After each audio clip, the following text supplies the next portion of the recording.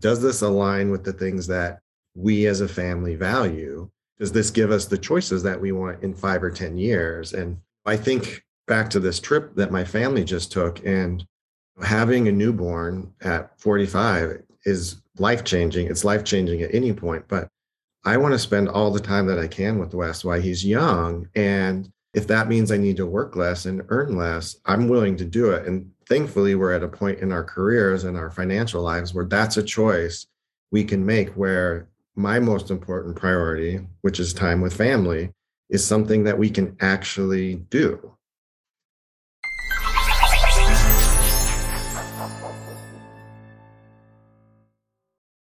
Welcome to Doc Working, the Whole Physician Podcast. I'm Dr. Jen Barna, co-host of the podcast, and I want to have today a very brutally honest conversation about financial decisions that we make as physicians and the consequences that those can have. So I'm bringing back a guest who I really enjoy talking with, Dr. Coben Solberg, who is a practicing board-certified anesthesiologist, as well as an attorney, founder and principal advisor of Greeley Wealth Management in Bend, Oregon. Dr. Solberg is a father and a husband and has so much insight into work-life balance, as well as how we as physicians can position ourselves in a way that we will be able to thrive financially. Dr. Coben Solberg, welcome back to Doc Working, the Whole Physician Podcast. It's terrific to have you here as one of our trusted resources. Thank you, Jen. It's so good to see you again. It's great to see you too. So please tell me, catch me up. What's been going on? You got to just meet our sweet little baby boy, Wes. So we have an 8-month-old at home. And so, as you know, like everything revolves around him to some degree. We all just got back from Spain, which was a wonderful trip. The three of us went, plus grandma, it was so special and so sweet to see both of them together in Spain, just wandering around. And for Wes, that's the most people he's ever been around. So his eyes were just like saucers the entire time. It was so fun. What a wonderful thing to be able to do. And it really actually brings us into the conversation that I'm hoping to have with you today about financial choices and setting yourself up in a way that you can be able to do some of those really meaningful things, like take a trip like that with your family. Yeah, it's perfect. I mean, honestly, the whole time I was there, I kept thinking, like, this is why we do all those things. Like, it's this kind of time where we get to be together as a family. There's no agenda. We just get to spend this time together. And for me, that's one of our highest priorities. And so it was really neat to be able to do that and reflect on why that was so important.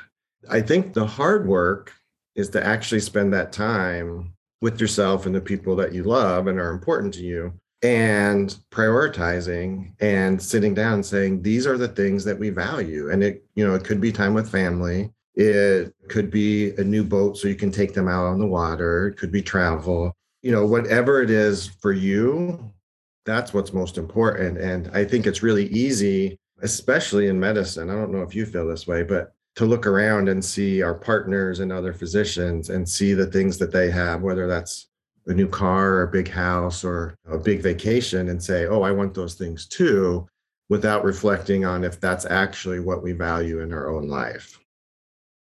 One thing I love that I've heard before is you can have anything, but you can't have everything. What you're saying makes sense because you have to make choices no matter how many resources you have. You still can only use your resources in so many ways. And so when you look around and decide to have the expensive car, the expensive house, you're choosing that over something else. And so the question is, have you sorted out what you really want? And if that is what you really want, by all means, it's perfectly a wonderful thing to do if that's what's right for you.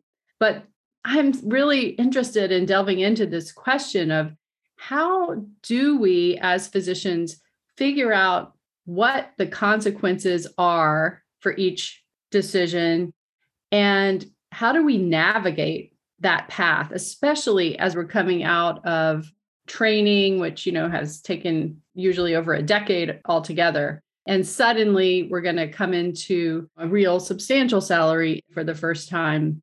And we have no experience with knowing how to manage that. So going back to that very beginning, how do you advise people to just take the first steps? That's a great question.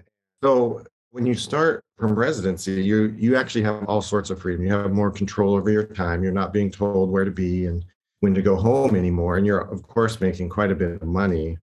And I always tell people it's okay to spend a little bit more money. But again, going back to what you said, you can have anything you want. You can't just have everything you want. And so what I try and get my clients to focus on is paying themselves first and paying their future self. So paying off those student loans, saving for a house, if that's something that's important to them.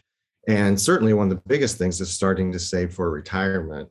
For all of us who have started so late saving for retirement, in those first 5 or 7 years, really the only thing that matters is your savings rate. And what I mean by that is like how much money you're cramming into those accounts. Because when you have $10,000 in there or even $100,000 in there, it really doesn't matter what the stock market's doing. But when you have $1 million in your account, the stock market can earn you quite a bit of money. That's when the compounding really starts taking over. And it really doesn't take that long. For most people in the 7 to 10 year range, they've paid off their debt, they have significant retirement savings, and they can start making much different choices over how they spend their time. I heard one person recently who was talking about saving for retirement, and I loved what she said. She said she named her future self, like she literally gave her future self a name.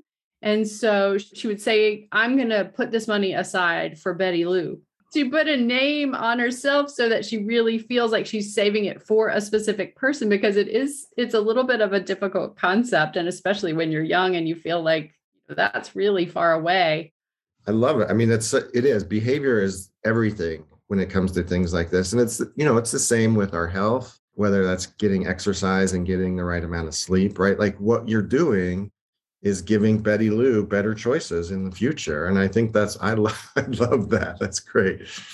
I'm totally going to steal your analogy. And it comes back to that caring type of mentality where you're making, generally speaking, you put yourself last. But if you're thinking of this person as a separate person, you're almost more inclined to take care of them than you are to just think of yourself sometime down the road. Right. Like, I have no idea what I'm going to want in 5 years, much less 10 or 20 years.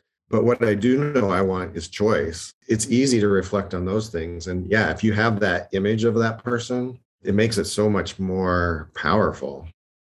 As physicians and healthcare professionals at large, I think there's often that knowing doing gap. It comes down, we notice it when it comes to healthcare related issues like exercise. Sure. We know we should exercise. We know what eating right is, but we don't necessarily do it. And it can be the same with financial choices. Often, maybe we don't know. We don't realize the consequences of making large purchases early in our careers, for example. Have you ever worked through the numbers to see what the consequence is of purchasing an expensive car or an expensive house early in one's career compared to saving early and then maybe waiting 5 to 10 years to make those major purchases? Yeah, it's interesting because it really doesn't seem like spending $50,000 or even $100,000 would make that big of a difference. The reason that it does is the power of compounding, right? So that $50,000 or $100,000 sitting in the market for an extra decade ends up making 2 to 3 times that. And when you look forward even further, like 20 or 30 years down the road, when we're retiring, that ends up being $500,000, $800,000 more that you could have had in savings when you go to retire. So it's not insignificant. And again, it's not telling you that you can't have some of these nice things. It's just telling you, maybe wait 2 or 3 years until you've made some progress where, let's be honest, right? Most med students and residents these days, it's not even that they have a net worth of 0. They have a negative net worth in the hundreds of thousands of dollars. And just like if you're taking care of a patient with cancer or another serious disease, that kind of debt is a cancer on your financial life. And making it a top priority is a really big deal in terms of setting yourself up for future success. One thing I've never really thought about until you just said that is that paying off that debt versus investing. Paying off the debt is obviously critical, but it also doesn't have the compounding effect. Like your payments aren't compounding toward paying off the debt faster. I'm sure you get this question all the time, of course. Do I put all of my resources into paying off the debt as quickly as possible, or do I invest some and pay off the debts? What's the best mix? Well, and it's a great question. And it probably is the most common question that I get is exactly what you just said. And so you really do want to do both. You want to be paying off that debt. You know exactly what you're getting for that based on the interest that you're saving. But you also really need, especially for many of us, I think I was 34 or 35 when I finished residency. You really need to start getting money into your investments, whether that's real estate, whether that's your 401k, so that it can start compounding. And so, I think for most of us, a good timeline is like 3 to 5 years to pay off your student loans. I think that's pretty reasonable for most physicians on most physician salaries. And also starting to put money into your 401k. And depending on how you're set up, whether that's in academics or private practice, you'll be able to save different amounts in pre-tax accounts. But what you're aiming for is to save 20 to 25% for retirement. That's not counting debt repayment. And I think for most docs early in their career, you can easily live off half your salary and use that other half to start building wealth. And when I say building wealth, certainly repaying your debt helps get that net worth up. So both of those things are totally doable for almost every single physician out there. I mean, I'll ask you something.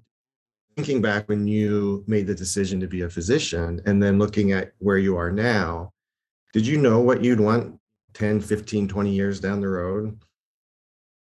I have to say, I made all the wrong choices financially. So that's why I like talking about this, because if I had known better, I wouldn't have made those choices. And of course, hindsight's 2020. But I remember thinking like, oh, I'll never have to have a junky car again. I'm in my last year of residency. I can buy a really nice car. I haven't had a car that nice since that car, because ever since then, I figured out this is not worth it to me. I really don't care that much about this car. And therefore, I'm going to buy used cars from now on. But it is a matter of, and of course, the house too. My first house out of residency was, for lack of a better word, ridiculous. It was a money pit. And I did it because I had always dreamed of living in a house like that. And what I found out is it sucked a lot of resources, but it was a fun experience. And I'm grateful that I got to have it. There's a fantastic, I feel like I always give you book recommendations when we're on, but the author's name is Luke Burgis. It's Burgis. I forget where he's a professor, but the book is called Wanting. And it's all about a concept, which I had no idea what it was, called mimetic desire, which is you don't want anything just because you want it. You want it because other people want it. Like our desire to go to medical school or for a house or, a vacation. The book is pretty mind-blowing to read because it really does structure. It forces you to slow down and say, why do I want these things in my life? And who am I using to model that behavior on? Yeah, it's a little frightening in some ways and really positive in other ways. We will definitely reference that in the show notes. That sounds like a terrific recommendation. It's so powerful, right? Because I'm sure you've heard like you are the 5 people you spend the most time with. And part of it, I think, is this mimesis. So if your friends are building businesses or getting into real estate, you will probably start getting interested in real estate. And so to me, what I took from it is think really hard about who you spend your time with and if that aligns with the person you want to be, because it's so powerful, more than we even realize. You can see it if you think back and realize, the choices that you've made over time. And also that whole concept of people pleasing, like, are you making these choices because they align with your values or because they align with someone else's values that you care about? Right. Yeah, it's very powerful.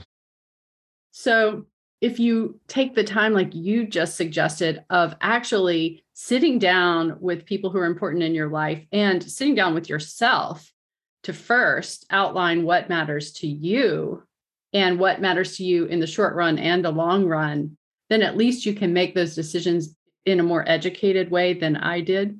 And I think I hope my kids will do that going forward. So that's why I really am interested in hearing your wisdom on this topic, because I think a lot of people could do a better job than I did. Thank you. And part of it is it's not, I think about how we talk to patients, right? We're not like, why didn't you exercise more? Why weren't you taking your blood pressure medicine? Has that ever worked when you talk to a patient like that? They immediately shut down, right? They feel like they were wrong and they made the bad decision. What I find helps more than anything is, instead of judging like that, get really curious. Can you tell me more? Like, was it difficult for you to get your blood pressure medicine? Can you pay for it? Did you remember where it was and how you're supposed to take it? And I think, let's be honest, the people that we're hard on are always ourselves. You think about all the work that we do with mindset, it's how do we talk to ourselves? We would never treat a patient that way. We would never treat our own child that way. Sometimes it's helpful to step back and try to see ourselves from the lens of someone that we would be counseling outside of ourselves. I think we can do the same thing with ourselves with any sort of behavior change of saying, is this purchase important to me? Does this align with the things that we as a family value? Does this give us the choices that we want in 5 or 10 years? And I think back to this trip that my family just took, and having a newborn at 45 is life-changing. It's life-changing at any point, but I want to spend all the time that I can with Wes while he's young. And if that means I need to work less and earn less, I'm willing to do it. And thankfully, we're at a point in our careers and our financial lives where that's a choice we can make, where my most important priority, which is time with family, is something that we can actually do. It's one of the first times I feel like everything is in alignment, and it's a wonderful feeling. And so if we can help other physicians do that, and you don't have to have the same values as me, but living with that sense of purpose and that sense of values, I think, is so important for all of us. I think that's fundamental to being human. I absolutely love that. And I completely agree with you. I think making choices with intention can be life-changing, and it does have implications for your financial well-being as well as your personal well-being.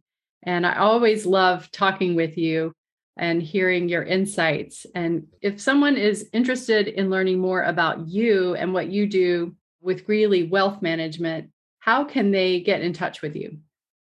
Easiest way is to go to our website, which is at greeleywealth.com.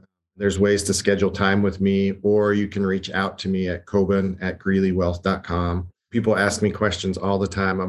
This is stuff that I really enjoy talking to other physicians about.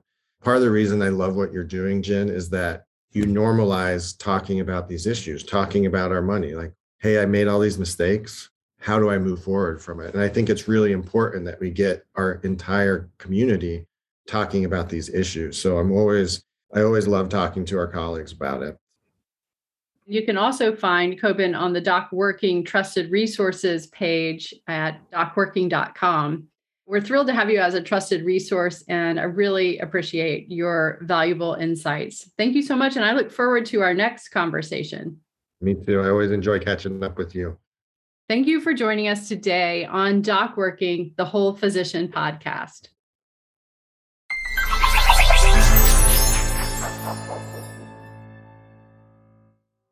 At Doc Working, we're here to help you maximize your potential on your own terms and help you live your best life. You told us what you need and want, and we built this for you. Whatever your journey is, you have options. You can choose to live the life you want to live. We see you. We get you. And now let's get you in the driver's seat of your own life so you can find purpose in your work and everything you do and every choice you make. Top executives, athletes, actors, all achieve greatness with the support of professional coaches. As a healthcare professional, you deserve ongoing coaching support toward achieving your career goals and living your best life as you define it on your own terms. We have created this specifically for you with CME credit at docworking.com. Please go to docworking.com and check out our quick Balance to Burnout quiz to see where you are on the Balance to Burnout continuum right now. The results might surprise you. Taking this simple first step may change your life for the better. And until next time, thank you for listening to Doc Working, the Whole Physician Podcast.